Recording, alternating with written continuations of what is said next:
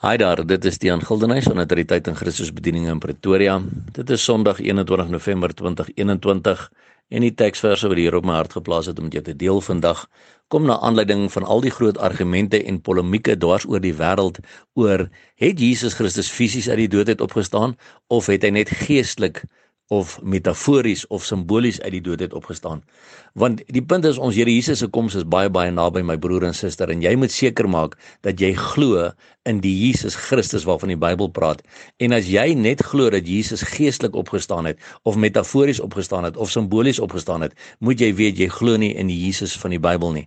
Want kom ons lees, wat sê die Bybel vir ons baie duidelik, oor hoe Jesus gelyk het nadat hy opgestaan het. En ons lees dit in Lukas 24 vers 36 tot 43, dis die aand na sy opstanding, die disippels is bymekaar in 'n vertrek waarvan die deure gesluit is, en dan sê die Bybel vir ons in vers 36, en terwyl hulle hieroor praat, staan Jesus self in hulle midde en hy sê vir hulle, vrede vir julle. Toe het hulle verskrik en baie bang geword en gemeen dat hulle 'n gees sien. Kan jy sien dat die disippels ook gedink het, hy het net geestelik opgestaan? En hy sê vir hulle, waarom is julle ontsteld en waarom kom daar twyfel in julle hart op? My broer en suster, ek en jy moet seker maak dat daar ook nie twyfel in my en jou harte opkom oor hoe Jesus uit die dood uit opgestaan het nie, want dit het ewigheidsbelang. Dan gaan hy aan in vers 39 om te sê, kyk na my hande en my voete, want dit is ek self. Voel aan my en kyk, want 'n gees het nie vlees en bene, soos julle sien dat ek het nie. En terwyl hy dit sê, wys hy hulle sy hande en sy voete. En toe hulle van blydskap nog nie kon glo nie en hulle verwonder, sê hy vir hulle, het julle hier iets om te eet? Daarop gee hulle hom 'n stuk gebraaide vis en 'n stuk heuningkoek, en hy het dit geneem en voor hulle oë geëet. En my broer en suster, het jy geweet, 'n gees kan nie eet nie. So hier sien ons die absolute bevestiging dat Jesus Christus fisies met vlees en bene uit die dood uit opgestaan het.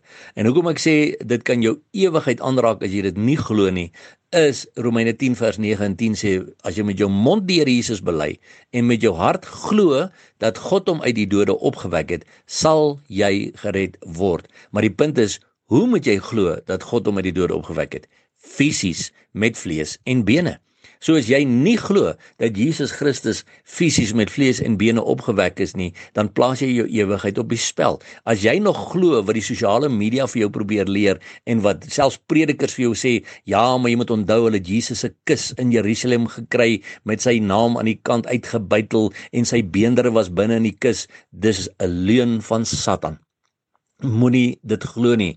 Die woord van God sê, hy het vlees en bene gehad en hy het saam met sy disippels geëet. Maar wat ons ook verder hier moet let, die deur van daardie vertrek was toe staan hy tussen hulle. Want jy sien, Jesus het 'n verheerlikte liggaam gehad, dieselfde verheerlikte liggaam wat ek en jy gaan kry die dag wanneer Jesus kom om ons te kom haal met die wegraping. En daardie verheerlikte liggaam, alhoewel hy aan dit kon vat en dit kon eet, het deur mure beweeg, deur materie beweeg. So materie kan nie daardie liggaam bestop nie. En hy kan nog steeds aangevat word en hy kan nog steeds eet. Dis dieselfde verheerlikte liggaam wat ek en jy eendag gaan kry. Wat 'n wonderlike vooruitsig.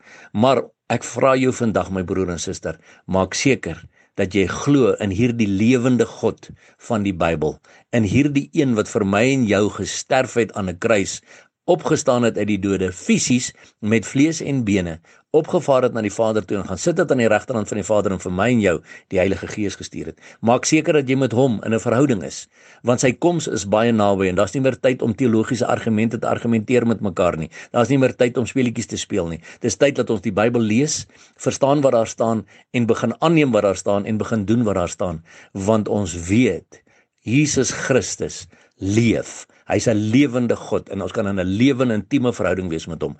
En omdat ons weet hy's ook op pad om ons te kom haal, hou ons aan uitroep, Maranatha, kom Here Jesus. En onthou, Jesus Christus is baie lief vir jou. Seën vir jou.